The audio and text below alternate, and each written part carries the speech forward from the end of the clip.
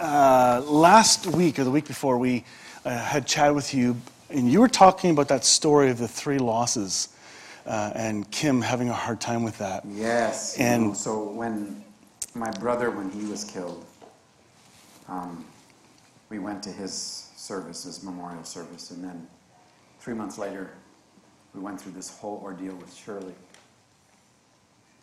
which Kim's family, Kim has 5 sisters and 2 brothers, and it's an incredibly tight-knit family.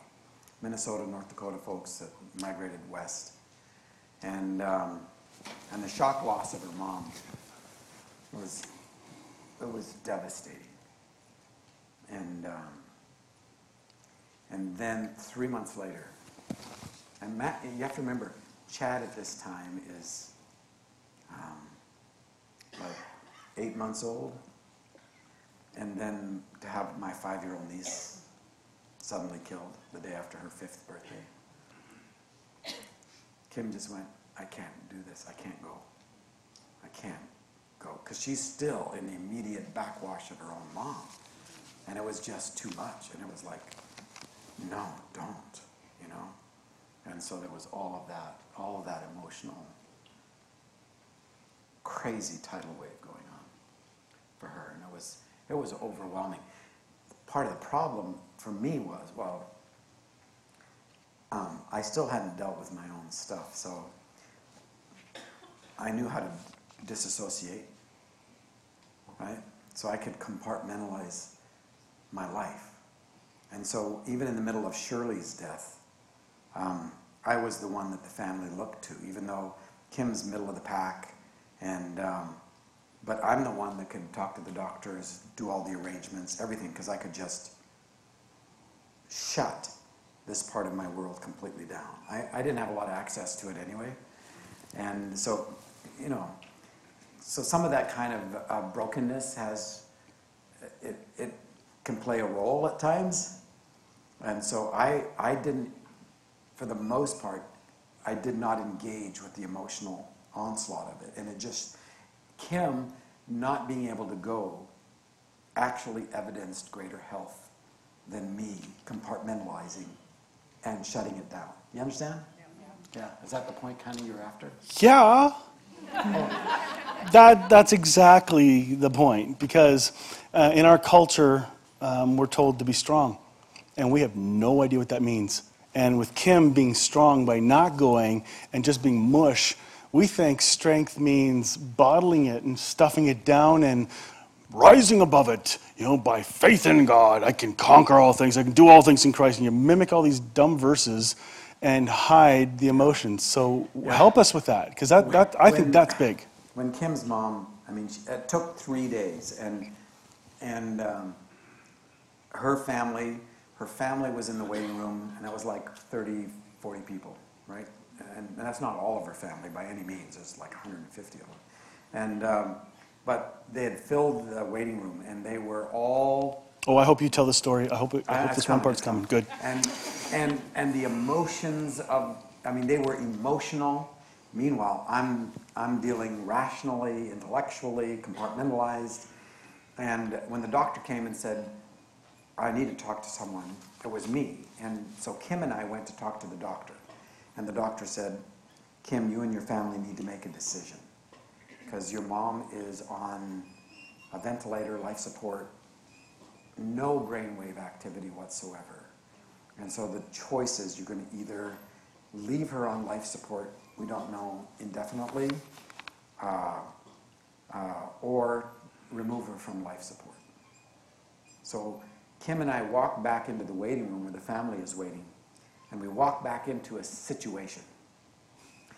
One of Kim's sisters had a boyfriend at the time, who, when we walked back in, and some of her family, her brothers in particular, were not faith people, weren't Jesus people, but we walked back in, and here is this young man in the face of Kim's siblings saying, you know that if you had enough faith, your mom would not be in there dying. So when I say that, I look at him and I go like, if I look at him now, I'm going like, You have no idea what you're doing. You know, it would be the prayer of Jesus on the cross, right? You really have no idea what you're doing. He, from his point of view, he's actually trying to be helpful. Really, he is. But it pissed me off. Now, it didn't piss me off. It just upset Grieved me. you in your 'Cause spirit. I'm not in touch with my emotions enough to actually be angry. And yes, I was too righteous to be whole. And so I walk over to him, and this evidences some of my brokenness. And I say to him, all right, can I ask you a question? This is in front of the whole group of people. I said, is this sort of like a majority thing? Like if the majority of us have enough faith, then surely we'll live? You have to understand, this is right after the doctor has told us that we need to make the decision to take her off the ventilator, on the life support. I said, is this a majority kind of thing? If the majority of us, he says, that would work. I said, well, let me ask you a question. What if there's one person in this room that has enough faith? Just one. Will surely live. And he thinks for a second and he says, yes. And I said, good, you're it. If she dies, it's your fault.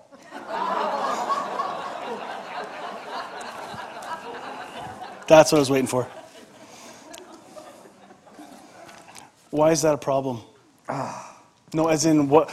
I know. We're in the churched world, like you say, my people. You're referring to the churched. Modern evangelical fundamentalists, holiness people, where God is looming behind the back of Jesus. Jesus loves us, but has to sneak us past God. Jesus came to save us from God the Father. Yeah. And part of the reason that I framed God the Father as a large black African American woman is because I wanted to get as far away from Gandalf with a bad attitude as I could get. Because that is the omni-being behind the back of Jesus that Baxter talks about.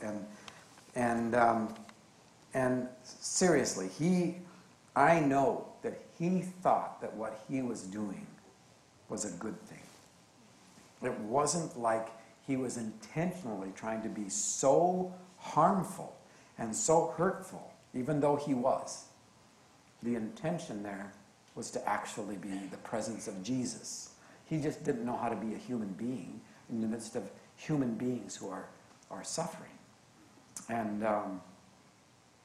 it's a difficult thing when you're in the midst of the waves of loss where you have to care for the person who's trying to help you. It takes a special input of the grace of God for the one who is in the middle of the turmoil to turn and care for the one who is trying to help and is doing such a bad job at it. And to recognize this is not about me. You're speaking from your own limitations and brokenness, and you're really trying to do the best you know how. And it's not fair, but it's real. And I know, having been in that situation a number of times now, one of the most beautiful things about The Shack, writing The Shack, one of the most wrenchingly beautiful things is that I get invited into some of the most horrendous losses you can imagine. Because people who have read The Shack or watched me talk, they trust me. They trust me that I'm not going to have some religious answer to pain and suffering. I'm not going to say, get over it. I'm going to climb inside of it. I'm going to weep with you. But the one thing I'm not going to do is try to fix you. I don't have that power. None of us do. And we don't carry that burden, not our job, right? And it's like, but I'll be with you. I'll be with you. And so, I hear the stories and I get invited into the losses. And some of them are so horrendous I couldn't even tell you about them. The way human beings treat human beings. And yet, in the midst of it all, there is the rumor of glory, as Coburn would say. There is something transcendent, even in the midst of the person who is buried the most deep inside of the brokenness. And if you have eyes to see and ears to hear, you can hear it and find it. But it doesn't make it right. And it's okay to be angry about stuff like that, because it's a right response to things that are wrong. And that's a whole nother nuance of what happens in the grieving process. It's like people will try, and they're just not skilled. It's like trying to get a guy to share their heart, you know? And I'm talking about especially the older generations. It's like women need to understand that they were raised relationally and men weren't. We weren't taught how to talk about stuff. And it's going to take us a while, and you need to help teach us, right? Well, it's the same thing about grieving. There are people that do not have the skill set. They've buried their own losses so deep that they think that they've resolved them. You know, and it's down the road when tragedy happens and their system gets crashed and they end up with a breakdown, that all of a sudden those losses are allowed to come back and the grief is allowed to surface so that it can actually be embraced. Does that make sense? I had one individual ask me, and again, this comes to those trite conversations that, like your boyfriend guy there, meant well, but they say the dumbest things, and I hear it at funerals all the time, where Christians will say, if you had enough faith, or ways of skirting grief by saying they're in a better place. They like these believers who are joy. And they are in a better place in the sense. I mean, they're away from the brokenness here. But everybody watching, like I've heard of a father grieving the loss of his son, and his wife is bawling. He's singing, "Is with Jesus, praise the Lord, happy hallelujah," and all this right at the funeral. Yeah. What do you say to that? You don't. You go over and you give him a hug until something changes. I mean, I'm grateful there's no formula to this stuff. Yeah. Because you're dealing with the incredible depths of what it means to be human and how that uniqueness has been broken and hurt. You know, that kind of response is a response that's trying to give glory to God on the one side and say that my response is a response of faith. But it's what it is. It's a denial of humanity. You know, when Jesus, in the Lazarus story where his best friend has died and he weeps, I was listening to somebody talking about that, and they thought that he was weeping because he understood the losses of all the people there, because he knew in his mind that he was going to heal Lazarus. You listened to one of my sermons, huh? Right? Is that you? Sorry. Whoops. And but that's, and I'm sure that's true that Jesus was sensitive to everybody there. But I don't believe that he knew that he was going to raise Lazarus from the dead. Jesus was fully human. He wasn't pulling the God card out. And I'm sure that he was in response to his relationship with the Father and the Holy Spirit. And so, because he doesn't know. He doesn't got a plan about how this is going to go down. And he's constantly responding to what's actually in front of him. That's why it takes him so long to get to Lazarus to begin with. Because he's responding to what's happening in front of him. It's not because, well, it'll be okay because I'm going to go and raise him from the dead. When he weeps, I think he is entered totally into the loss. Himself. This is his best friend. Because Lazarus' sisters are all upset because he's disappointed them. Right? Because it's like, don't you even care? You know? Here you are, his best friend, and you weren't even here when he died. And they don't care about a woman who has an issue of blood, or Jairus' 12-year-old daughter has died. They care about the fact that their brother is dead. Right? All of this turmoil is going on in the midst. All this craziness. Because let me tell you, there are clarifying events in our life, and death and loss are two of them. They're incredibly, they stop. It's like the world stops. You've been through this, you know. It's like, how can people keep driving their cars? Don't they know what's happened? How can they be, going for a hamburger and an ice cream you know? Because it's just like incongruous in your mind that the world can keep going when your world has absolutely stopped. And those are real emotions and feelings. And so all of that is going on in a culture that at least lamented well.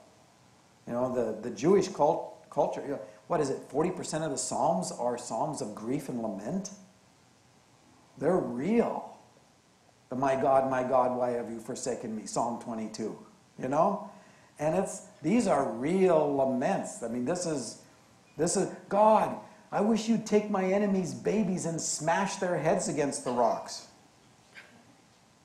You can't say that. Right? That's politically incorrect. And you know, because it's an expression of how somebody feels. Mm-hmm. It turns out that one of those enemies, the enemy was Saul, and the baby, one of them was Jonathan, who becomes his best friend down the road. I mean, it's just, again, it's not like, it's not the pronouncement of a curse, it's the expression of being human. Hmm. I want to read something to you to give you an example. And over the years, you know, at first my dad beat my emotional world, where I made the internal agreement or vow that I'm done crying, right? I'm done. And so I didn't have a lot of emotional content in my life. So when you take focused emotions like anger and grief and you bury them, they become unfocused emotions, like irritability and depression and things like that. Things that you cannot connect. They're not focused emotions, right? Grief allows you to focus your emotions. Kim is really healthy this way. Kim is an emotional verbal processor. And I, over my lifetime, am learning how to do it. I remember I was 38 years old, and I'd gotten the one thing that I got from my dad, the one thing that I knew about my dad that was on my behalf, was that my dad prayed for me. He didn't know how to love me, but prayer was my dad's connection to God. If nothing else, and it still is. He is a prayer person. In fact, he prays out loud. And I know that my brother-in-law, who did not have a relationship with Jesus for years, will go and sit on the stoop, on the stairs in the morning just to listen to my dad, and my dad doesn't even know. Right? And so I get this email. I'm 38 years old, almost 39. My life is blown up. I'm working my way through it. I'm starting to come to some degree of wholeness. And I get an email from my mom, and it says, "And I want you to know that your dad has started to pray for you again." I'm like, what? He started to pray for me again? You know, and it just blew up this through line that I had, right? And I lost it. I mean, and I'm raving. I mean, Kim has never seen me like this. She's trying to scrape me off the ceiling. And I say to her, "Do you realize how pissed off I am? This is so cool." I mean, I'm like, "This is incredible. Look, I'm really angry." You know, it was such a cathartic event in my life. It's like, oh my gosh, I am really angry, you know? And it was a turning point. It was one of those turning points for me where I finally was able to access this because my dad failed to live up to something that at least I thought I had. Yeah? Expectation. It was an assumed expectation. Oh, man. That if I've got nothing else from him, I know he prays for me. And it was like, so I got to the place where I was so lost that you quit. I was no longer someone that, you know, that whole thing, right? You can see where that went. Oh my gosh. But I've watched, when you reduce your emotional world, you reduce the colors of your life to just shades of gray. right? And because it's emotion that gives you color. And I watched the restoration of color in my life. And as a result, I cry a lot. And when Sarayu collects tears, and she says, we all collect things that are valuable to us, don't we?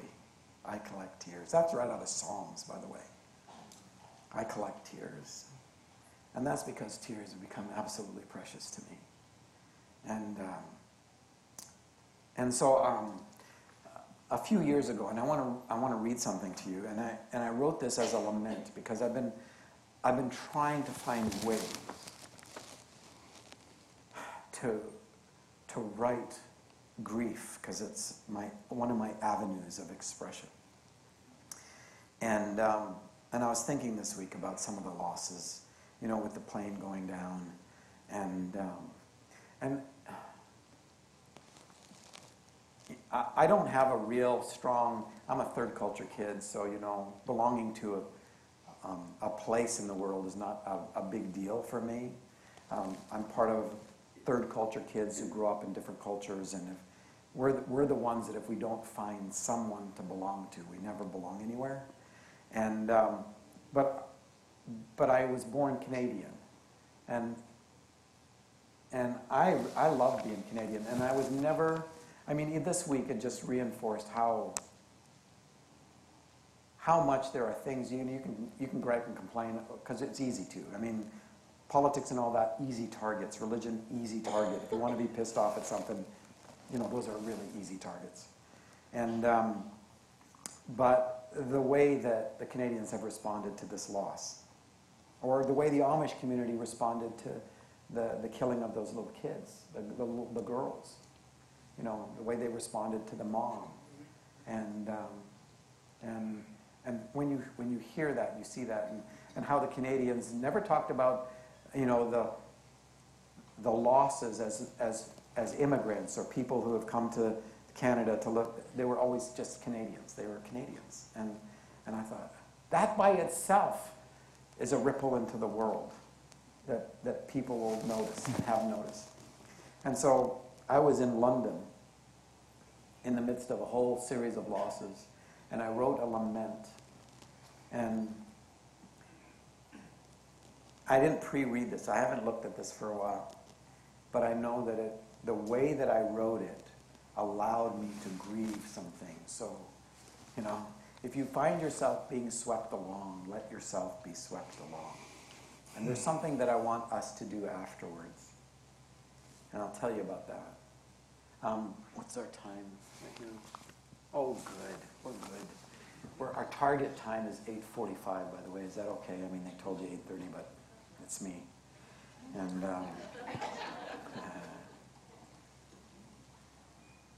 I called it The Cosmos at the Crossroads. About a week before the tragedy in Connecticut, I received word that my sweet cousin had given up her decades-long war against schizophrenia, took her own life and gave it back to God. Jennifer. I saw her a year ago and humbled to be one of the only people left in her world from whom she would receive a hug. A couple days later, I'm sitting with a group of men who are trying to bring some life and hope into the decimation happening in the Congo. They had spent a day with a group of 100 women, all of whom needed reconstructive surgery because they had been tied to trees and raped hundreds of times. And then in our own backyard at Clackamas Town Center Mall here in Oregon, a lone gunman shattered the sound of Silent Night as he fired fear and bullets into the families and friends celebrating a season of grateful hearts. And there is Connecticut. I'm in London, not even able to bear the images as I sit in a puddle on the floor. Part of me doesn't even want to know about it. Wants to shut down and pretend that we are kinder to each other than this. I get back to Portland, Oregon, and find out that a friend of mine has just been diagnosed with aggressive cancer. His wife only a short time ago survived the arduous and debilitating process of breast cancer. And now what? They have to do this again? His fear leaks out in between the sentences in wry bits of humor. It's been barely a year since our youngest son's best friend was instantly killed in a dirt bike accident. 17 years old and only child. A friend's 4-year-old nephew is dying of inoperable liver cancer, and for his family there's been no good news. One of our daughters is warring against a little brain tumor for almost 5 years now. God sees it all. Somehow, God is inside of it all, Emmanuel, with us. So I do what any sane human being would do. I collect a box full of old apples. And I drive out to an abandoned barn in the middle of overgrowth. And standing only 20 feet from the dilapidated and eroding stable door, I pick up the first apple. And it explodes into the wood as my scream echoes into the woods. The grief I feel is not formed. It has no word within which to adequately find expression. It is simple and visceral and full of anguish. The cry of grief and loss and questions. The shattering of innocence and ignorance, desperately hoping that somewhere inside this place there might be a manger. With the 24th apple, the prayers begin to form inside the tears and the groans. The fury slowly spent, but now focusing. Why? I want to know why. Why do you let us do this to each other? I don't want you to have this sort of respect for us. Today, I don't want this freedom. What I want is for you to step in and make our decisions for us. Obviously, we have no idea what we're doing. We're so lost and hell-bent on hurting each other. Why won't you just take our power away from us and stop us for our own good?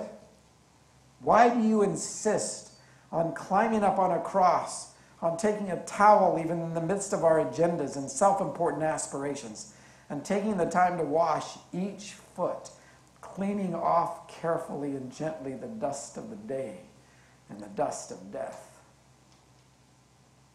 Why do you care when we don't? And children, what about children? The loss of our children, our hope. Hope for our innocence and our future. Nothing shatters the illusions of civility and humanity as when our children are impacted. How soon we forget that we are all children until we see it in the faces of our losses. Why?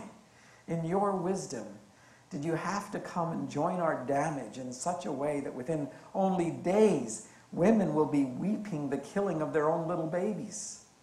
You becoming a baby born in blood and water may be joy to the world, but that silent and holy night was soon shattered by the wailing of the mothers. Herod was once a child. My God, what happened to him that he could grow up to become the killer of children? The 40th apple breaks on impact. Wrong. Wrong, wrong, wrong, wrong. This is all wrong. I want my revenge, but that's wrong too. I know it's somewhere deep beneath all these emotions. I want justice, not the kind that punishes, but heals. The fury of fire that burns from us all the desperate need for power and control. I want to be an inferno that burns away the power to hurt. I want mercy and life and grace and light and love, but the cost? I stand arms limp holding the 50th apple, tears streaming down my face. In front of me, a stable door is covered in my best attempts at being human. I'm undone. I feel so irrelevant, so impotent. And I know the truth. I'm Herod. I'm the boys with their guns and self-hatred. I'm the man tying to the woman to the tree, and the other man who unties her and carries her to a place that will begin the healing. I'm the police officer outside the school collapsing into the arms of another first responder, and together they weep their agony into the embrace on the mother and the father who stand with empty hearts and broken arms, hardly daring to glance at the place at the table that should be occupied, but will remain vacant until I'm my cousin who gave up the fight, too tired to try for even one more day. I am my daughter who wars against her own body, my friend who is trying to stay with his wife and children inside the grace of one day. And I sit down in the half-frozen muck of the road. And I don't care in this moment that I am muddied in the grime of our common humanity. Somewhere in this mess there are seeds and something's growing. And I'm looking at the stable door, holding the 50th apple, surrounded by the litany of sorrows of this year, each sadness linked to a person who resides in my heart and will never leave, even as my memory fades. In this moment, I'm missing you. Adam, Jenny, Pops, Mom.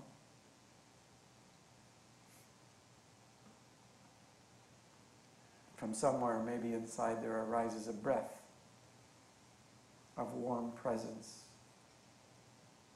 It holds me for just a second, just enough. And I hear the whisper, Paul, let's you and I always trust that life is bigger than death. Life is bigger than death.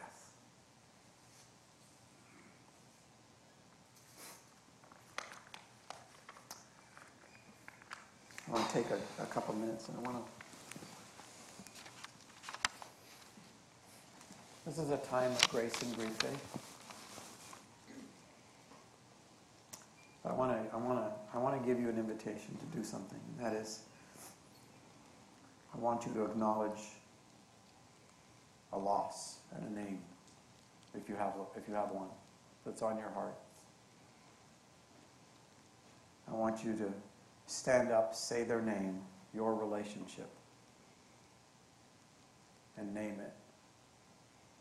I don't want you to name suicide. I want you to name what, like, if I say Jenny, my cousin,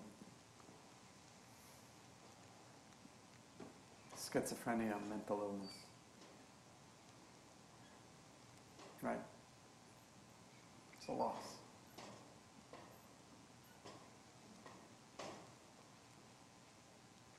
And I want you to be able to name your loss safely inside a community of people who grieve with you.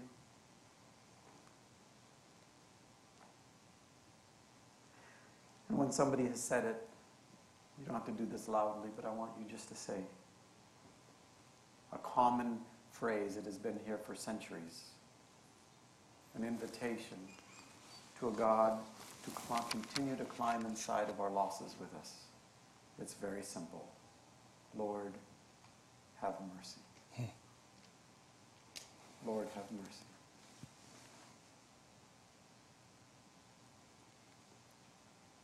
And it can be a living loss. It can be a loss that is part of death. It can be a loss that you're experiencing relationally. It can be.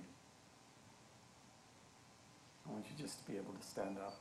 I want you to acknowledge it. I want us to be able to join with you and invite, Lord, have mercy. And you don't have to do this. Everybody doesn't have to do this. But I know there's somebody here that needs to just say, it's my loss. So put a name to it. Put your relationship to it. And name an element of it, a cause of it. And if you would stand up and do that, I don't want anybody closing their eyes and stuff like that. I want you to see. And then when you sit down, we together will just say, Lord, have mercy. Yes. Michael, my son, died at the age of 12 from cancer. Lord, Lord, have mercy. My daughter died at the age of 15 from a brain tumor. 33 years ago. Lord, have mercy. We lost our 31-year-old son, Alexander, in October. Still trying to find him. Absolutely. Lord, Lord, have mercy. have mercy. I lost my sister, Marianne, very, very just a few days ago from brain cancer. Lord, Lord, have have mercy. mercy. I lost my wife this year, Barb, to cancer. Lord, Lord, have mercy. My nephew, truck accident. Lord, Lord, have mercy. have mercy.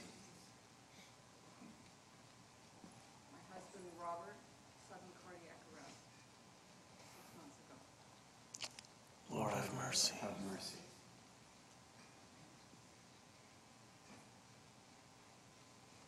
My daughter, 13 months old, of heart disease. Lord, have Lord, have mercy. mercy. My husband, heart attack 8 weeks ago. Lord, Lord, have have mercy. mercy. My husband, Lloyd, with a stroke about a year ago. Lord, Lord, have mercy.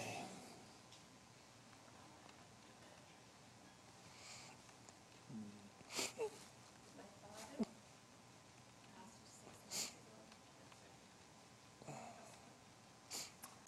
Lord, Lord, have mercy.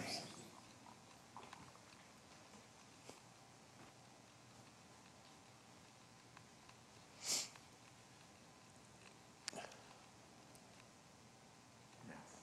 My son, Philip, living, but we're dead to him. Did you Lord, hear it was my son Philip living, but we are dead to him? Lord, have Lord, mercy. have mercy. That's a living loss.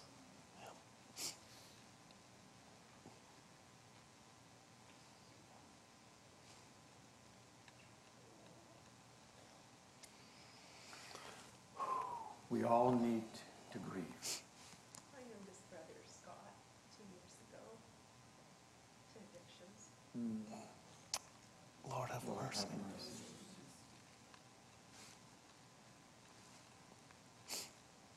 Estrangement, divorce, betrayal, these are also real losses that deserve being grieved.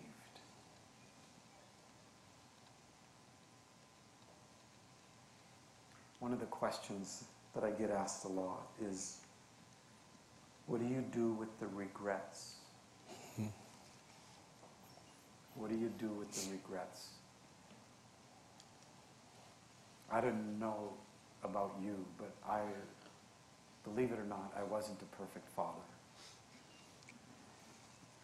I wasn't a perfect husband by any means, and a lot of you already know about that. And I hurt people. I have some of those losses, some of that grief that continues to live with me. Some relationships that I violated so deeply that I'm still 20-some years later not reconciled to. I would love to be, but it's not in my power right now. Not today. What do you do with the regrets of choices that were made and damage that was done? I've only found one way, and that is I've learned to live with regret as part of grieving and not part of shame. I can't tell you how important that is, because regret will kill you if you let it become part of the whisper of shame.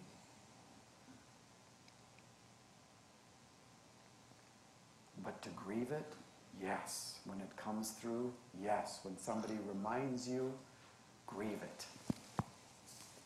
grieve it. Let yourself feel it. Let the wave of grief just carry you. And be the cork that just rides it. Right? It will pass. But don't allow it to become a whisper of self-accusation that drives you into aloneness. If you are able, always invite someone else into grief and regret. Always take an active stance against aloneness anytime that you have the power to do that. Don't isolate yourself. You're not designed to do this on your own. And you can't have an objective perspective when it comes to the waves of our own loss. Let me give you a couple other things that will help. One is, deal with it only inside today's grace. Don't project process into the unknown future, right? Don't future trip your process of grief. Don't begin to ask, how long is this going to take?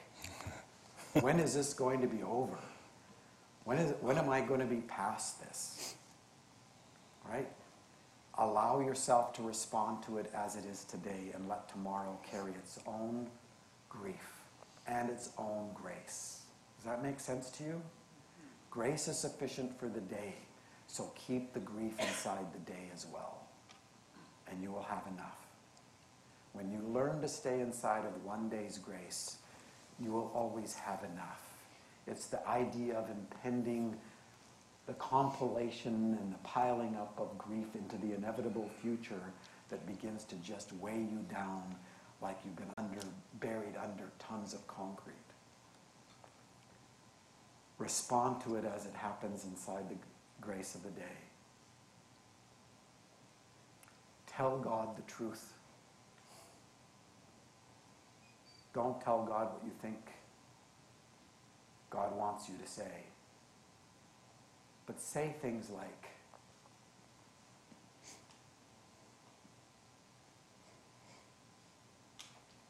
right now I feel like you're not big enough for this. Right now I feel like you're not even here. Right now I feel like you're with the happy people. But also ask good questions. Don't ask, I've almost never had God answer a why question. Just so you know. I'm reminded of Job. He asked one why question. God says, okay, you answer these 49 questions and I'll answer you one why question. Because see, why is a lot of times because we don't want to deal with our emotional world. We want an intellectual idea that we think is going to give us certainty, right? And the why is, give me something that I can hold on to with my mind rather than trust you with my heart. But ask a good question like, how do you want me to see this? Or, are you in me? Are you here? And every one of us in the inside world, in the realm of our own imagination, have a safe place. I can tell you what mine is. It's been that way since I was a child. It's under a tin roof in a monsoon rainstorm, in the middle of the jungle. And at any point I can go there. Where you are safe on the inside is the easiest place where you can hear the voice of God. Because God lives in you. I want to read you a poem by a friend of mine, David Tenson. And it's really a remarkable poem. Like, all of his poems are really remarkable. I'm kind of in love with him. He's an Aussie boy. That means we have 5 minutes.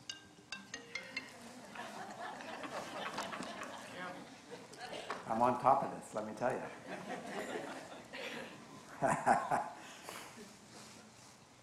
It's like perfect timing. I told you we'd get to one question. So, this is a great way, actually, this is a great way to wrap this together. Thank you, Holy Spirit, for timing is the sandbox of the Holy Spirit. I don't know if you knew that or not. Timing is where the miraculous happens. Timing is where you can see the Holy Spirit play the most. She's like the most brilliant being when it comes to redemptive genius. Here's the poem. I know that you know, so I should probably confess it.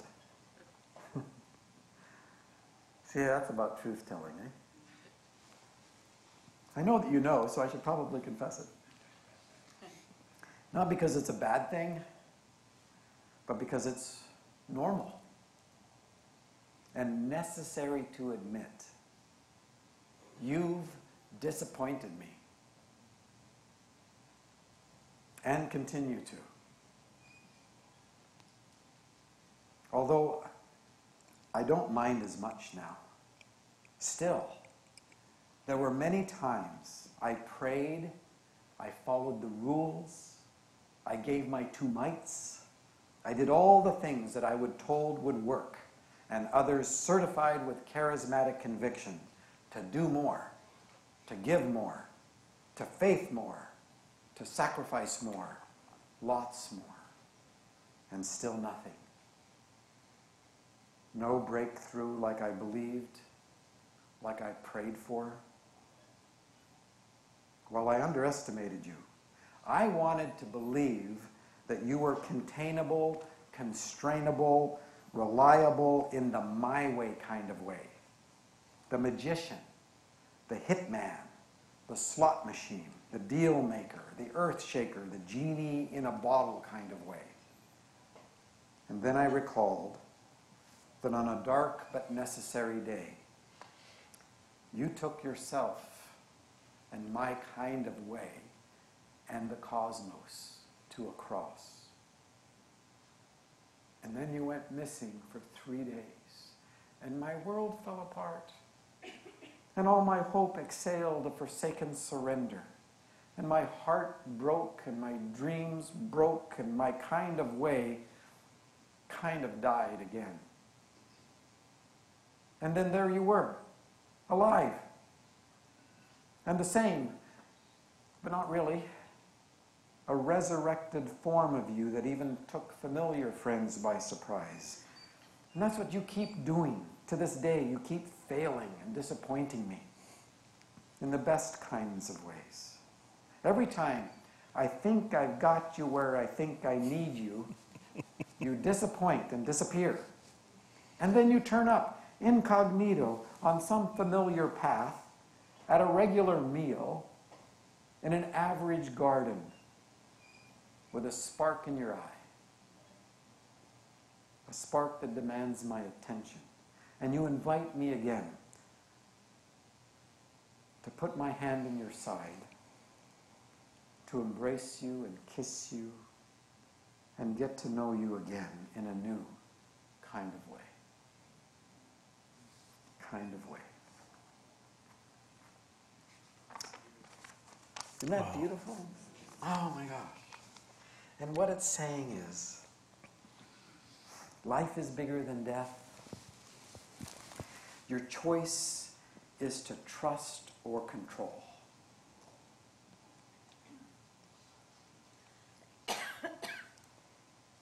To let yourself feel the loss is to not control. To trust is to not control. But to take the choices of trust means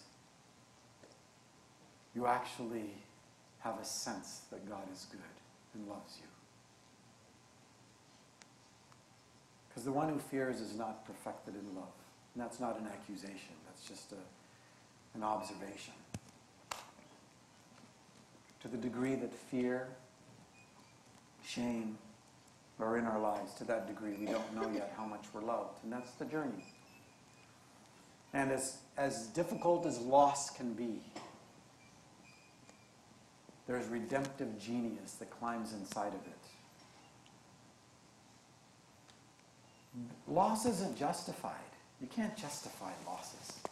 Death is never justifiable. Right? Betrayal is not justifiable. Adultery is not justifiable. You can justify divorce because of the hardness of people's hearts and brokenness and things like that. I can see that. But adultery, there's never a justification for it. The loss of a child.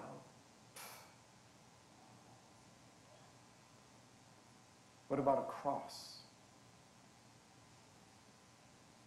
Capital execution torture device. Any justification for that? Does the salvation of the cosmos, that God was in Christ reconciling the cosmos to himself, not counting their brokenness against them, does that justify a cross? Absolutely not. The cross is absolutely wrong. There is nothing good about a cross. But the fact that there is a God who can submit to our torture device that we manufactured to hurt one another, and that this God can, by submitting to it, climb on something that is absolutely evil and horrendous, and by submitting to it, destroy its power, and then transform what this torture device is into an icon and a monument that becomes so precious to us, a symbol of grace, that we'll wear it on our necks, we'll wear it on our rings, we will celebrate it. That's redeeming genius. Death does not have the final word. You don't need to justify things that are wrong. But understand, this is a God who doesn't run away from suffering, always runs toward it. Is in the middle of it, not to justify it, but to transform it from something destructive into an icon and a monument of grace, to the praise of his glory. Amen? Amen. Last words. Paul, thank you. I'm absolutely honored to be here. Thank you. Did you enjoy this? Was your heart hit?